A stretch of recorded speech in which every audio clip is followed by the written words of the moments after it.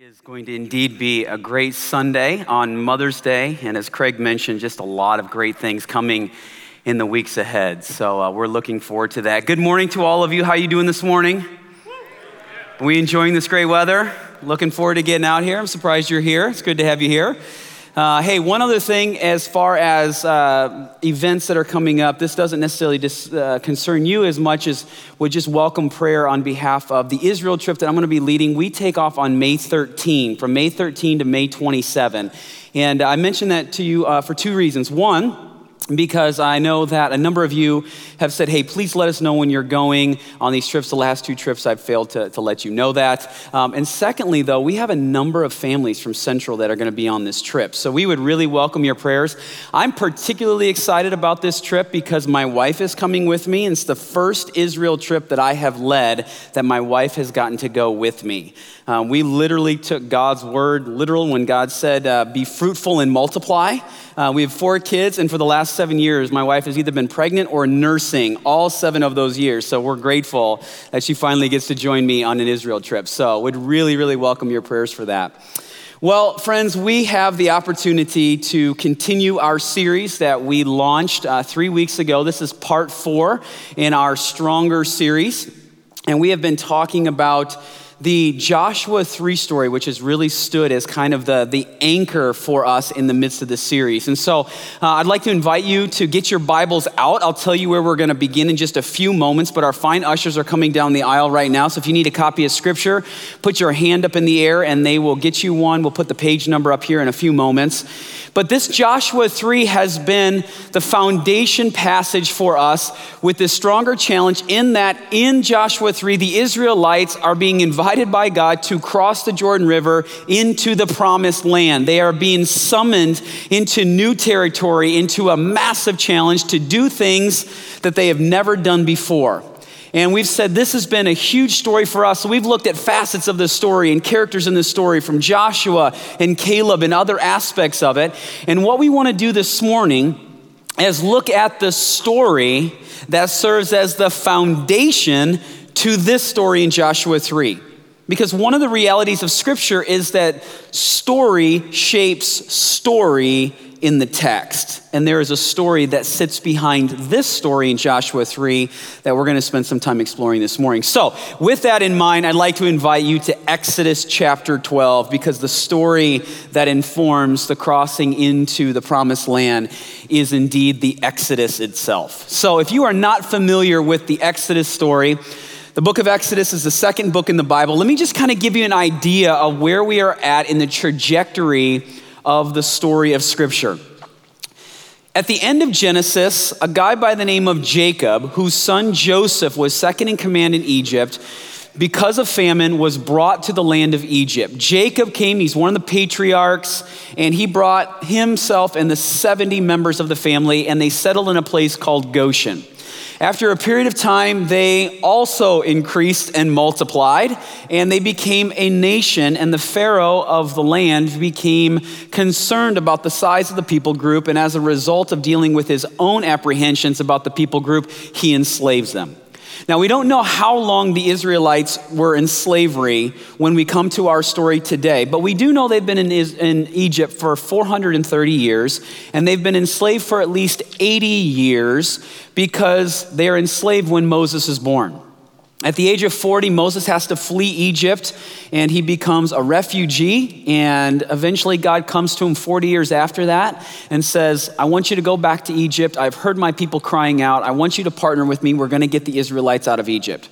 And this is in Exodus 3 because it's a very interesting conversation, because Moses' question then to God is, hey, if I go back to Egypt, which I'm not really fond of doing for a number of reasons, but if I do go back and the people say, who sent you? God, what's your name? Moses doesn't know God's name. And God goes, oh, here, let me give you my name.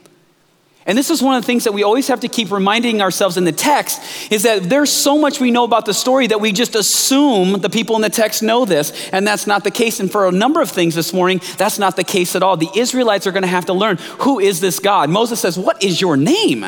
God gives him his name. Moses goes back through a number of plagues because Pharaoh's not down with the plan to let the Israelites go. God employs these 9 plagues, and then finally the 10th, which is a doozy. The firstborn in every household in Egypt dies, and this is what finally enables Pharaoh to say to Moses and the Israelites, okay, you can get out of here. You can be free. So this is where we pick up our story this morning. Notice with me Exodus chapter 12, verse 31. This is during the night after the firstborns have been killed. It says this: during the night, Pharaoh summoned Moses and Aaron and said, up, leave my people, you and the Israelites. Go worship the Lord as you have requested. Take your flocks and herds as you have said, and go and also bless me. Okay, Pharaoh, very interesting thing, and bless me in this process as well. Then it says, verse 37, we start getting the itinerary, if you will, of where they're moving from. Verse 37, the Israelites journeyed from Ramses to Sukkot. Okay, so let's pause here for a moment. We get a couple of locations. Now, you'll know that whenever we come to a story in the text, we always try to ground ourselves and what's the visuals, what can we see, what's the map, where are we at? And oftentimes I show you a map that looks like this. This is because I have a map program within one of my Bible things, and so I create these maps, and it just helps us to be able to use different colors and for you to see different things. But I want to use a different set of maps this morning because I really need you to see some of the stark contrasts that are in the geography of the biblical lands that unless we understand the stark differences, we're not going to fully appreciate what's going on in the Bible this morning. So we're going to use a different set of maps. We're going to use an actual satellite map this morning, where if you were literally looking down, these are actual satellite images of Egypt and Sinai and Canaan, which is modern day Israel. And the Israelites are located in the Goshen region. This is where Joseph settles his father Jacob and all the family in the region of Goshen. We kind of go in a little bit tighter here. They're leaving Ramses, according to this text, and they're going to Sukkot. This is about a 25-mile hike. And then we pick up the next leg of the journey, one chapter later, Exodus 13. Notice with me verse 20. Reads this way. It says, after Sukkot, they, the Israelites, camped at Etham, and then check out this phrase, on the edge of the desert. Okay, that's not a random statement. That's a very helpful detail. Let me show you. From Sukkot, it's a 13-mile trek to Etham, and it says Etham is on the edge of the desert. So now that you know where Etham is, let me drop that out, and you can see here that this is right at the point where the green starts to turn into brown. Now, for those of you who are colorblind, I know it looks the exact same. Greens and browns are the same, but just trust us that dividing line goes from green to brown. Now, the Israelites have been spending all of their time in Goshen. They're leaving the region of Goshen. And the question becomes, what are they leaving? What are the sights? What are the visuals that they're leaving behind? Now, my first time to Goshen was 10 years ago. And I remember going, man, I can't wait to see what this was like. This is where the Israelites were for hundreds of years. What was their world like? And I was absolutely blown away by how lush and rich the Goshen region was and is today. The soil is incredibly dark. Let me show you a few pictures of this. So this is the soil of one of the fields of a picture I took there about 10 years ago. There's greenery everywhere. You've got these massive, massive cabbages. I mean, the produce is like on steroids. I mean, this stuff is massive and it's huge and it's lush and it's everywhere. And you've got this immense green. You got the water from the Nile Delta, bringing water from all over the place in order to nourish the lands. You've got these palm trees. You've got the soil. You've got the greenery. It is absolutely stunning. This is what they know. This is their world.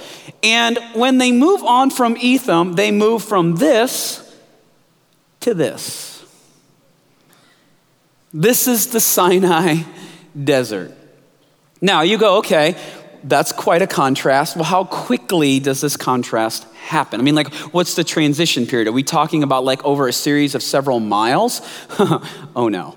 Back to our Etham. Let's pull this out again. We're right on the edge. Let me show you. This is a picture that my father-in-law took when he went to Egypt. He got to take a balloon ride. I never got to take a balloon ride. Okay, but he got to take a balloon ride, and he sent me this picture, and you will see in this image just how sharp it is and how short of a distance from the green is to the brown. It happens in a matter of feet. One moment, you're here. In the next, you're right here.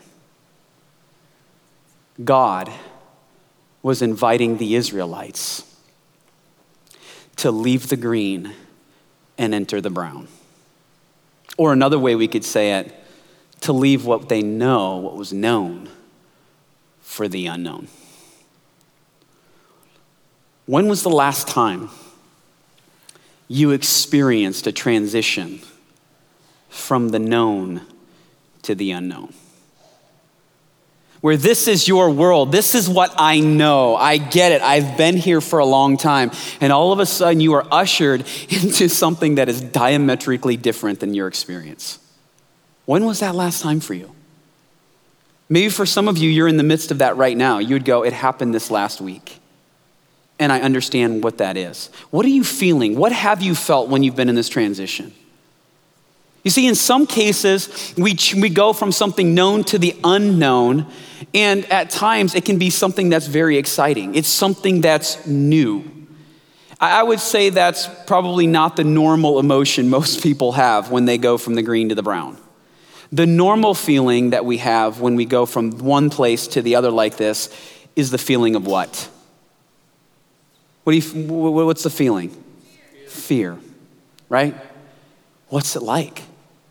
Like, I don't know this. This is totally new. Like, I get this. I understand that this is totally new for me.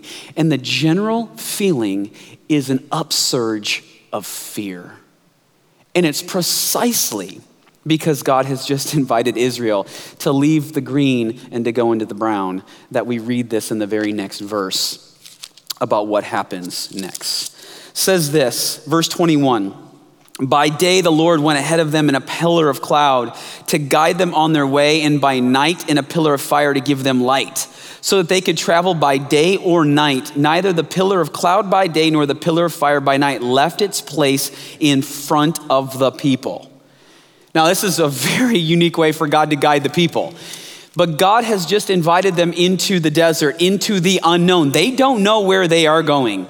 And God goes, I recognize that you have this fear. There's a sense of excitement because you're no longer going to be slaves in Egypt, but you are leaving the known for the unknown. And God goes, I am going to lead you. And how does God lead them? He leads them as a pillar that during the day is a cloud and at night it is a fire.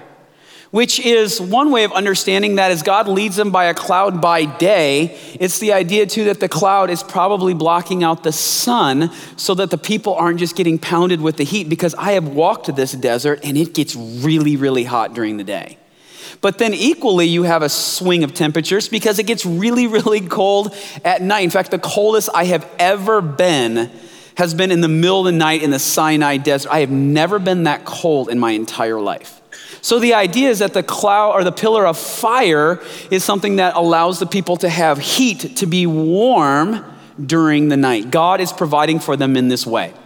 Now, when it says here, though, that it says God went ahead of them, it literally says in the Hebrew, God walked ahead of them. And we've explored this in the Psalm 121, psalm that we looked at last year, I think is what it was, that the rabbis talked about the idea that a pillar of cloud by day, a pillar of fire by night, God walking. It's the idea that these are almost like God's legs, that God is walking with the people. He knows it's vulnerable. He knows it's unknown. He knows they have a sense of fear, and God goes, I'm literally gonna walk right in front of you and show you where you need to go. Now, if you're in the unknown, this is a pretty good gig, isn't it? That this is how God would choose to show up to you. But this was also revolutionary for them on a different front.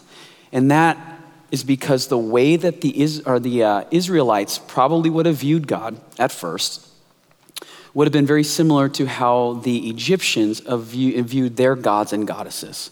This is something that we know from our studies in the Egyptian history, but this is also something that was true of many other nations around the world, is that they had a fundamental theology that claimed that gods were restricted to localities, meaning that a god only had certain strength and certain power within a set parameter with which that god had authority over. So when you have these plagues in Egypt, you've got something going on that's really interesting.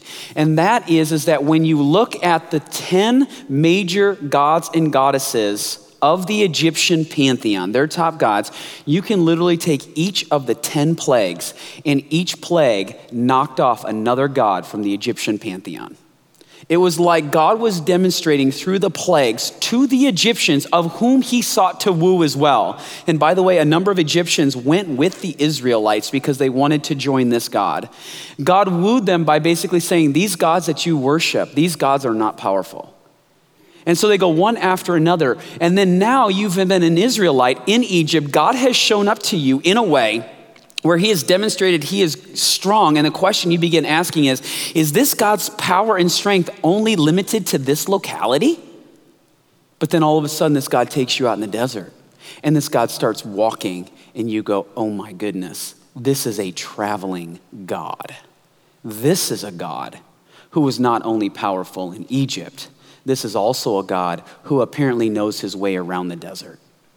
You see, for us, we look in the story and we think that they have such a developed theology of who God is, and yet that's not been the case. They have been slaves for a long time, and now God is trying to reinstill trust in him, try to help the Israelites to understand, I can be trusted. I'm coming to your aid. I am walking ahead of you. I will walk you through this unknown land.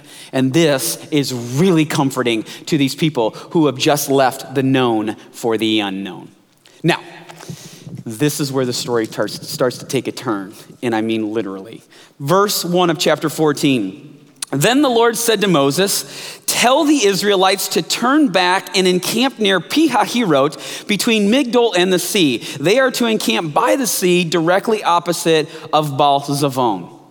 Pharaoh will think the Israelites are wandering around the land in confusion, hemmed in by the desert, and I will harden Pharaoh's heart, and he will pursue them, but I will gain glory for myself through Pharaoh and all his army, and the Egyptians will know that I am the Lord. So the Israelites did this. So the Israelites go from Ramses to Sukkot to Etam, and then they start going through the desert. Now, we don't know exactly where they're going in the desert. What we do know is that these locations that I just read from Egyptian sources were Egyptian military outposts. They were there to guard traffic. And so the Israelites get out into the desert. They're following this cloud during the day that becomes a pillar of fire by night. And then God says, hey, Moses, tell the Israelites to turn around. So at some point, they make this U-turn, which you're already going, all right, so this God did all these things in Egypt. Now I'm following this cloud. And you're like, this is a pretty good deal. The cloud knows where it's going. Oh my goodness, the cloud just did a U-turn. Where are we going now? And all of a sudden, you're like, I'm following the cloud. I'm following the cloud. And then the cloud stops and you're like, great. There isn't a worse spot to be in this entire stinking desert. We got these Egyptian outpost cities right here. We've got the sea behind us, and they find themselves hemmed in at the worst possible place. And they've got to be thinking, is the cloud lost? Like, where is this cloud going? In some way, shape, or form, we're supposed to trust that this is a representation of this God who just showed up in Egypt, and we're supposed to follow this God. This is a good deal until the cloud does a U-turn, and now all of a sudden they're like, what is going on here? Now, we get the information as to what's going on. They don't. God tells Moses why he's doing it. How is Moses supposed to convey this to several 100,000 people? He can't. They're simply doing a U-turn going, what, is the cloud lost? We've ended up in the worst place possible. And yet what God tells Moses is, this is what I'm going to be doing, Moses. I already know that Pharaoh has sent out spies to figure out where you're going. They want to know if I'm powerful in this desert because that's their theology of their gods and goddesses. And even though I just put a whooping on them in Egypt, they want to know whether or not I can survive in the desert. So I'm going to make it look like we're all lost. Pharaoh's going to start getting this impulse that says, I'm going to go after them.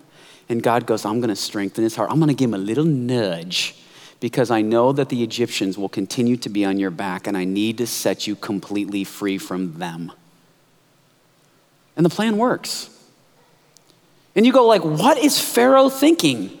Pharaoh all his gods and goddesses just got smacked down in Egypt. Why in the world would he go out in the desert? Because there was still one major god from the Egyptian pantheon that had not been tested.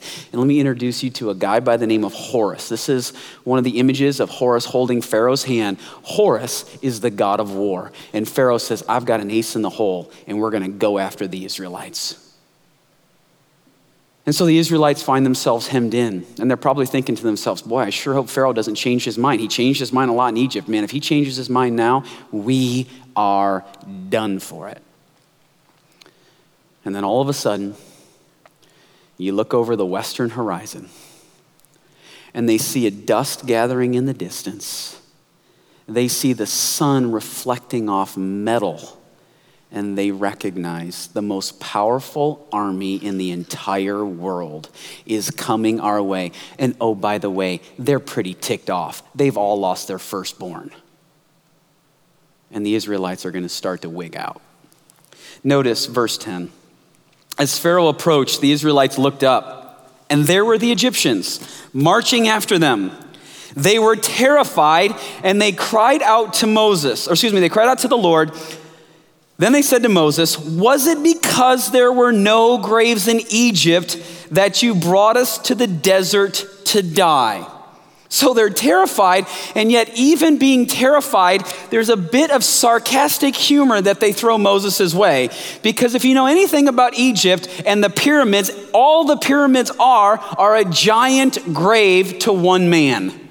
All of Egypt has graves. Graves are everywhere in Egypt. They're like, hey, Moses, we're a little bit terrified here, but were there no graves in Egypt? It's like them saying to Moses, like, Moses, were there no Dutch people in West Michigan? I mean, what are you doing? And then they go on and they say this. What have you done to us by bringing us out of Egypt? Didn't we say to you in Egypt, leave us alone, let us serve the Egyptians? It would have been better for us to die or to serve the Egyptians than to die in the desert. Which is a very, very revealing statement that they just make here. Because apparently we could just say this, it's easier to be a slave in Egypt than to trust God in the unknown. That in this moment, they go, Moses, we'd rather be back in Egypt. Yeah, we know we were enslaved. Yeah, we get all of that. We'd rather do that because that is known to us than to follow you in some cloud in the desert. We don't care about following this God. We'd rather go back to what is known. How often is that true for us? Right, where we feel like in some way, shape, or form, we have been invited into the unknown, but we struggle with going into the unknown because, get this, it's unknown. We want to go back to what we know. And even if we have the courage to take the step into the unknown, the moment that we hit any kind of roadblock, we hit any kind of tension, our first impulse is to go, yeah, maybe I want to go back. And what's scary about how much of a draw this back is that this can be a miserable situation to be in, and yet we'll still choose it. Why? Because at least we understand it. A rough situation that we understand is oftentimes more comfortable than journeying into the unknown. And yet in the midst of all that's going on in this story, God recognizes that the Israelites do not have much of a history with him, these particular Israelites. And God is trying to instate trust in them to help them to understand that God can be trusted. So God puts them in a really, really tough situation. And their first impulse is to say, we'd rather go back to Egypt because at least that is known. And Moses recognizes, okay, this is not going the right direction. Because God has called us into a mission. God has called us into an identity. God wants to do something through us as descendants. He made a promise all the way back to Abraham, back in Genesis 12. I'm going to bless you so the whole world will be blessed through you. Moses knows he's got to keep them going that way and not allow them to go back this way. So this is what Moses says in these moments of a defining moment. It says this, Moses answered the people, do not be afraid. Stand firm and you will see the deliverance the Lord will bring you today. The Egyptians you see today, you will never see again. The Lord will fight for you. You need only to be still. Which I'd love to explore this in greater detail later. But when he says here, Moses gets the first part of this right. He says, listen, God is going to fight for you. God is going to show up. Don't wig out on me right now. And then he says, all you need to do is be still. And then God's very next words, then God said to Moses, why are you crying out to me? Tell the Israelites to move on. Moses goes, all you got to do is nothing. God's like, Moses, what are you saying to them? I need them to get moving because they're near the sea. They're not at the sea. And God wants to do something amazing for them at the sea. And we all know that because we're privy to the story. But read this with me, verse 21.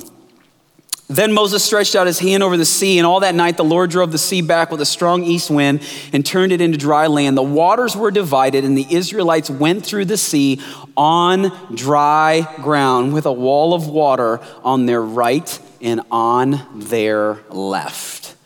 And God shows up in this most miraculous way. And I'm willing to bet that the Israelites' trust in God got notched up a few. Wouldn't you agree? And this story almost didn't even happen. There's one passage I conveniently didn't read with you, but it's very central to how we lead to this story at the sea. Come back with me one chapter, Exodus 13, verse 17, and notice these two verses we conveniently skipped. When Pharaoh let the people go, God did not lead them on the road through the Philistine country, though that was shorter. For God said, if they face war, they might change their minds and return to Egypt. So God led the people around by the desert toward the Red Sea.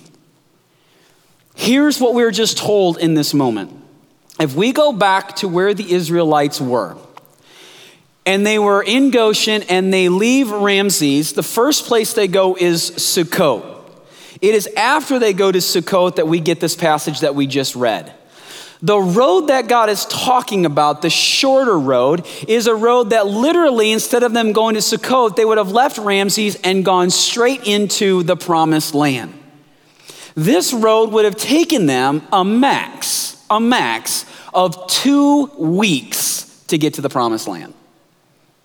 And yet God goes, I'm not going to send them that direction. And why is God's rationale for this? What's God's rationale? They're not ready for it. They are not mature enough to handle the obstacles that will inevitably come their way, taking this route to get into the land of Canaan. God goes, we're not going to go this direction. We're going to go this direction towards the sea. You see, God recognized that the people had to grow. They had to mature. Their capacity to trust God had to be expanded because there were going to be even greater trials that were going to come in their future. And unless they had a basis of trust with God, this wasn't going to go well. And so God says, I'm not going to take you that direction. I'm actually going to take you towards the sea. Now, some of you will recognize from one of the earlier maps that we didn't take you all the way down to the Red Sea. And that's in part because most scholars today indicate that the event of The Red Sea, it actually didn't take place at the Red Sea. Literally in Hebrew, it's the Sea of Reeds. Now, this doesn't change the story whatsoever. It just changes the location, because those big lakes where that arrow is next to are massive bodies of water.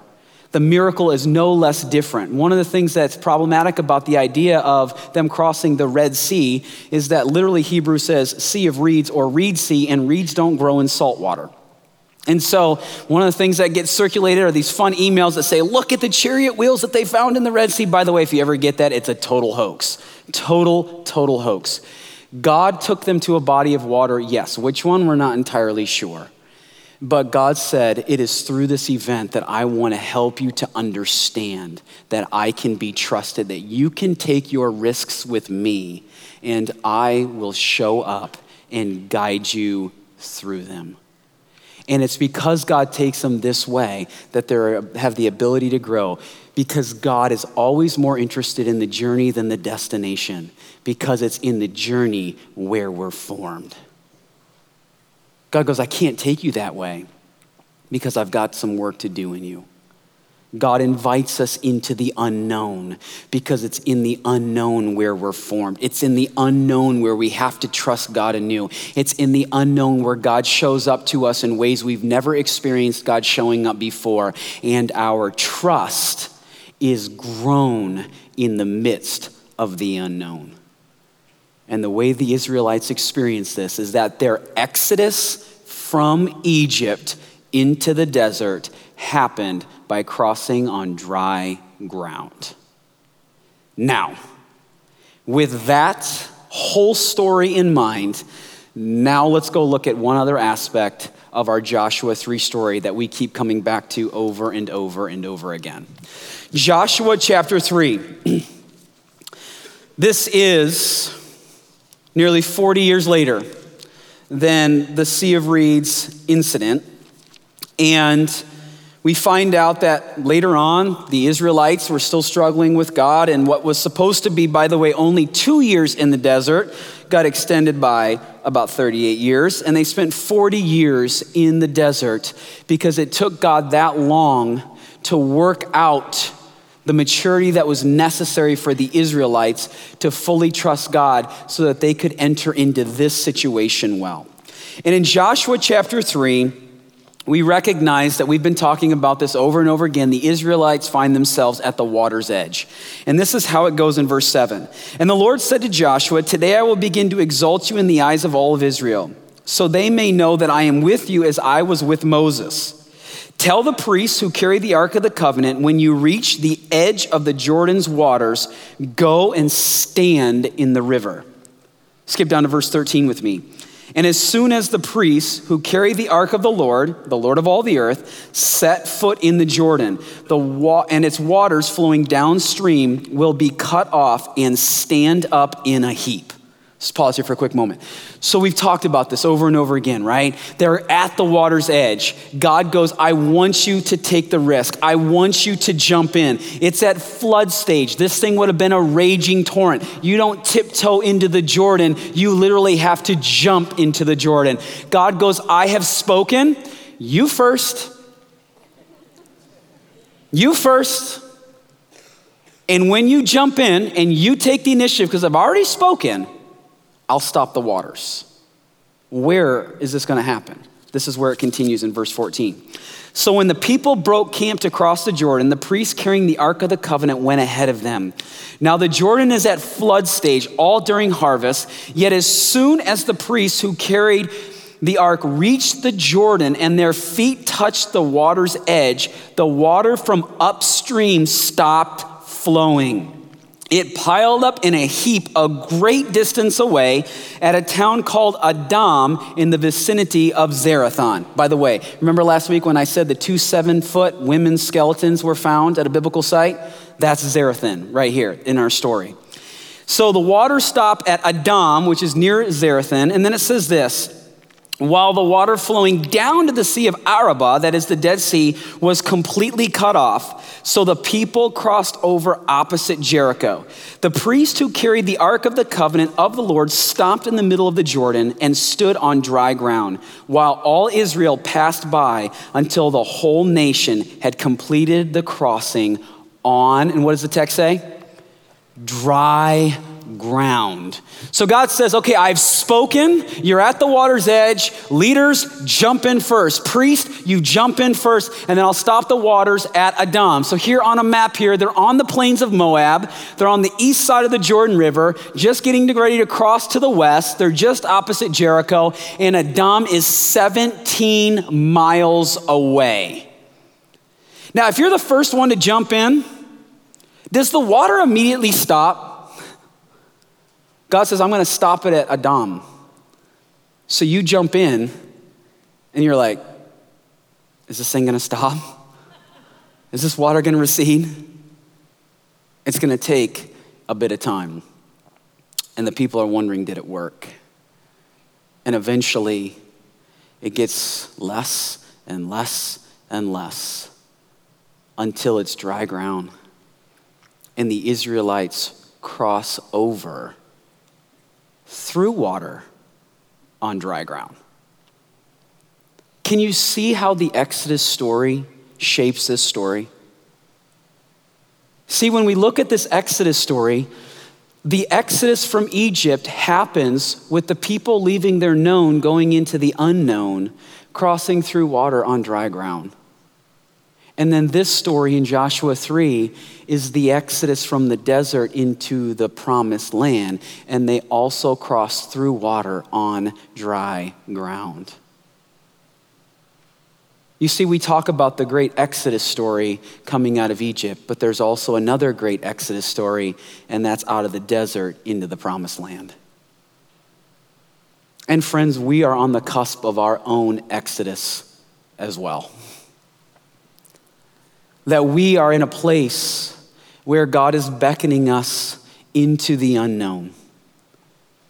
Because what we recognize in this story is that when they left Egypt and went into the desert, they left what was known and God invited them into the unknown. But what happened during those 40 years is that all of those generations who came out of Egypt died off. A whole new generation was birthed in the desert. Only Moses and Joshua will enter into the land who experienced this exodus as well. And what happened is that when people were birthed in the desert years, the desert now became their known. And God was once again inviting them into the unknown. This is how God works. Every great exodus is God inviting us one more time to leave the known and move into the unknown. And the thing that God wants us to recognize is that when we stand on the water's edge, we don't blindly just jump in, because there are all of these stories that have happened before us that have shaped the story that we now get to live out. That story shapes story. We as a church can move into this exodus, if you will, from where we currently are into a new unknown, because we recognize how much God has shown up in the story and the history of Central. And one of the quotes that I find to be so helpful anytime, whether it's us moving into this stronger challenge or you in your own life, and this comes from Corrie ten Boom. She says this: never be afraid to trust an unknown future to a known God. That we never just blindly move into the unknown. We move into the unknown with an awareness of all the ways that God has shown up to us in the past.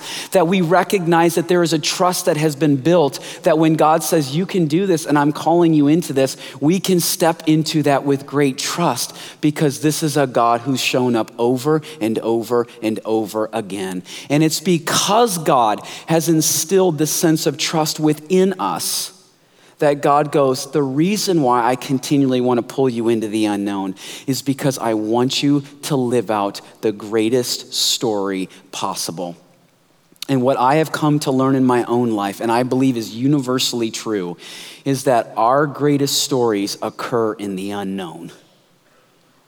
That if you were to look at all of the most significant parts of your story, and you had to think through, what are the highlights from my life? I'm willing to bet all of those highlights were first accompanied with risk. That you took a risk to leave the known and go into the unknown. And it was in the unknown that something happened that you've never experienced before. And you would look back and say, this has been one of the highlights of my life because I was invited to leave the known. One of the things that happened to me, 2010, I led my very first trip to Israel. I had spent 3 years of seminary, a year in Israel, my wife and I and our oldest. We came back, and then that whole next year, one of the things I did as a part-time job was plan for my first Israel trip. And I felt a tremendous amount of weight. People were putting money down to go on a trip to spend 2 weeks in Israel, and I was leading them. They were spending lots of money. They had high expectations. There were many nights I didn't sleep because I thought, dear God, help me not to completely mess this up. And I remember going, I wonder if anybody's even gonna sign up. Well, 12 people did. You need 20 to do a trip, and I had 12, and GTI, who's here locally, said, we love you, we want you to get going on these trips, we'll let you go with 12. I took 12. Friends, at times, 12 felt like 12, and there were times where 12 felt like 100 people. And I got done with the end of the trip, and I was ecstatic because nobody died. We were coming back with everybody. The trip went really, really well. I was so ecstatic.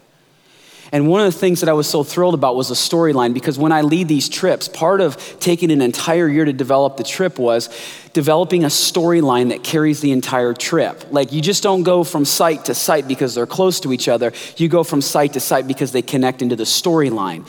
And one of the things for me was that I'll skip a site and come back 6 days later, 5 days later, because that's when it fits the storyline. So I had this whole thing mapped up, the trajectory through the country, how we're gonna move through everything in order for these people to have this amazing experience. I get done, everything came together. I was so excited. And then I got a phone call the last night that I was in Israel. And it was from Tom Harrington, the general manager of GTI Tours. He says, Brad, how's the trip going? We've already talked a couple times. I'm like, Tom, it's great. We're gonna bring everybody home alive. It's been fantastic. And he says to me, we have a problem. And I go, what's the problem? He said, Brad, we've got a trip that the leader just had to step down for, and we need to know if you can take it. And I was like, well, how many people we're talking? He's like, 40. And I was like, come on, are you serious? And I go, well, and when does it go off? He goes, 2 weeks. And I go, is there anything else you'd like me to know? He says, oh yeah, the whole trip will be backwards from what you just did, and it'll also include 4 days in Jordan. And I thought, seriously? And then I said, is there anything else? Because I'm thinking, God, this is really funny, by the way. I've spent an entire year planning for this. I am trashed, I'm exhausted, I don't have anything left in my system, and in 2 weeks, I've got to turn around, take 40 people, and I said, have to, not get to, okay? I have to take 40 people, and I got to do this whole thing backwards, and it took me an entire year to do 12 days on the ground in Israel, a land that I'd lived in, and now I have to add 4 days to Jordan, which I haven't spent a lot of time in. And then he goes, by the way, 25 of them are students from Bethel College. I was like, great, God, way to go, way to throw my wife's alma mater college into this. And I said, I'll call you back. Or I said, let me talk about it with my wife when we get home. We got home, I talked to my wife, and I went and saw my mentor that same day. And I said to him, George, what do you think? He said, Brad, I really believe that God grew you a lot in the last year and grew you a lot in the last 2 weeks with this thing right here, this trip that you just led. But I believe God is going to do more for you when you lead this trip in 2 weeks than what God has done in the last year. Because what you were developing was something around that you knew. Now God's inviting you into something that is unknown, and God is going to do more work in you on this trip than he did for you leading up to the trip you just got done doing. And he was right. Because God wants to grow and mature us all. God recognizes that all great stories have risk, they have challenge, they have obstacles. And God goes, in these, you have to rely on me, and I get to expand your faith and trust in me. Friends, we stand at the water's edge. This whole series we've been talking about, we stand at the water's edge. And God is inviting us with a question, will you trust me? And the number one way that we're being asked to trust God, there's lots of ways, but the primary one is through our finances. And quite honestly, it'd be very easy to sit here today and go, you know what? It's a stewardship issue, which it is, and we can be reminded that the earth is the Lord's and everything in it, that what we have we do not own, we merely possess on behalf of God.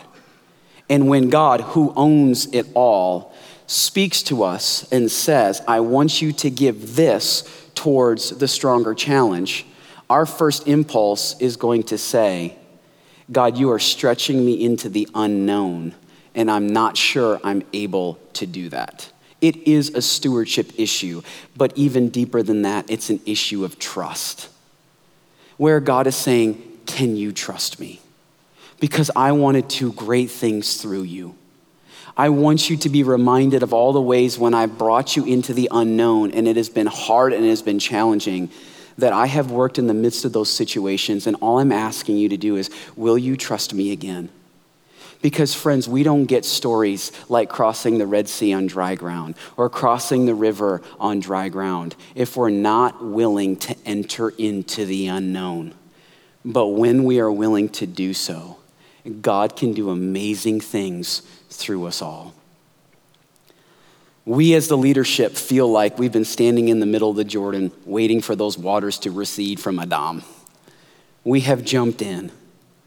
And we see the water coming back because in the next few weeks, the invitation is for all of us to cross through the Jordan River, to begin this new adventure into something we have never done before.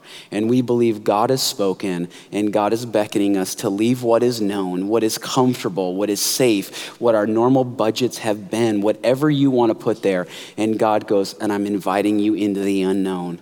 And friends, it's going to be quite a ride. And God goes, trust me, because we can do something great, but we've got to be willing to jump in. And having journeyed with this community for the last 3.5 years, this is a community that's ready for a new challenge. This is a community that says we can do this because we don't walk into this blindly.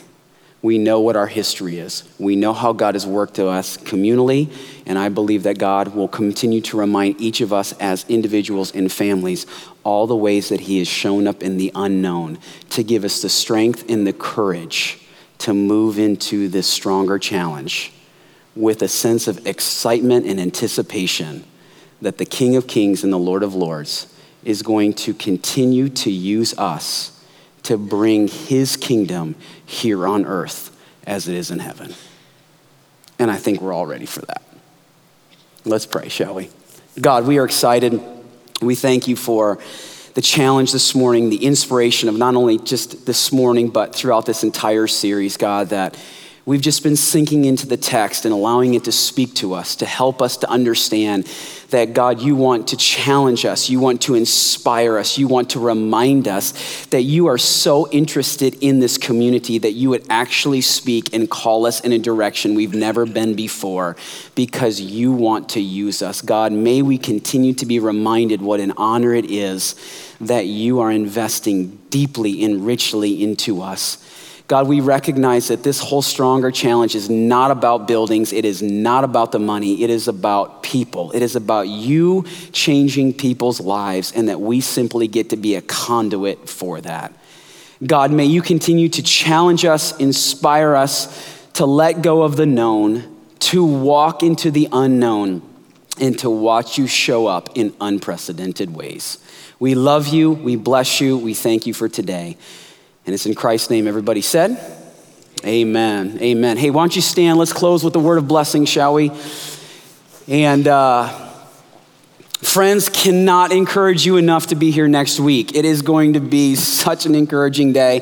And as Craig mentioned, if you have any concerns whatsoever, what the heart is behind the Stronger Challenge, I think next week will be the most significant day that will affirm for you in your own soul what this whole thing is about. So we'll look forward to having you back next Sunday to celebrate. For now, I pray that you would enjoy today. I pray you would enjoy the week. I pray that you would leave this place recognizing that God loves you so much to challenge you and to recognize that as God challenges all of us, he seeks to expand our capacity to trust him so that we may experience the greatest stories possible.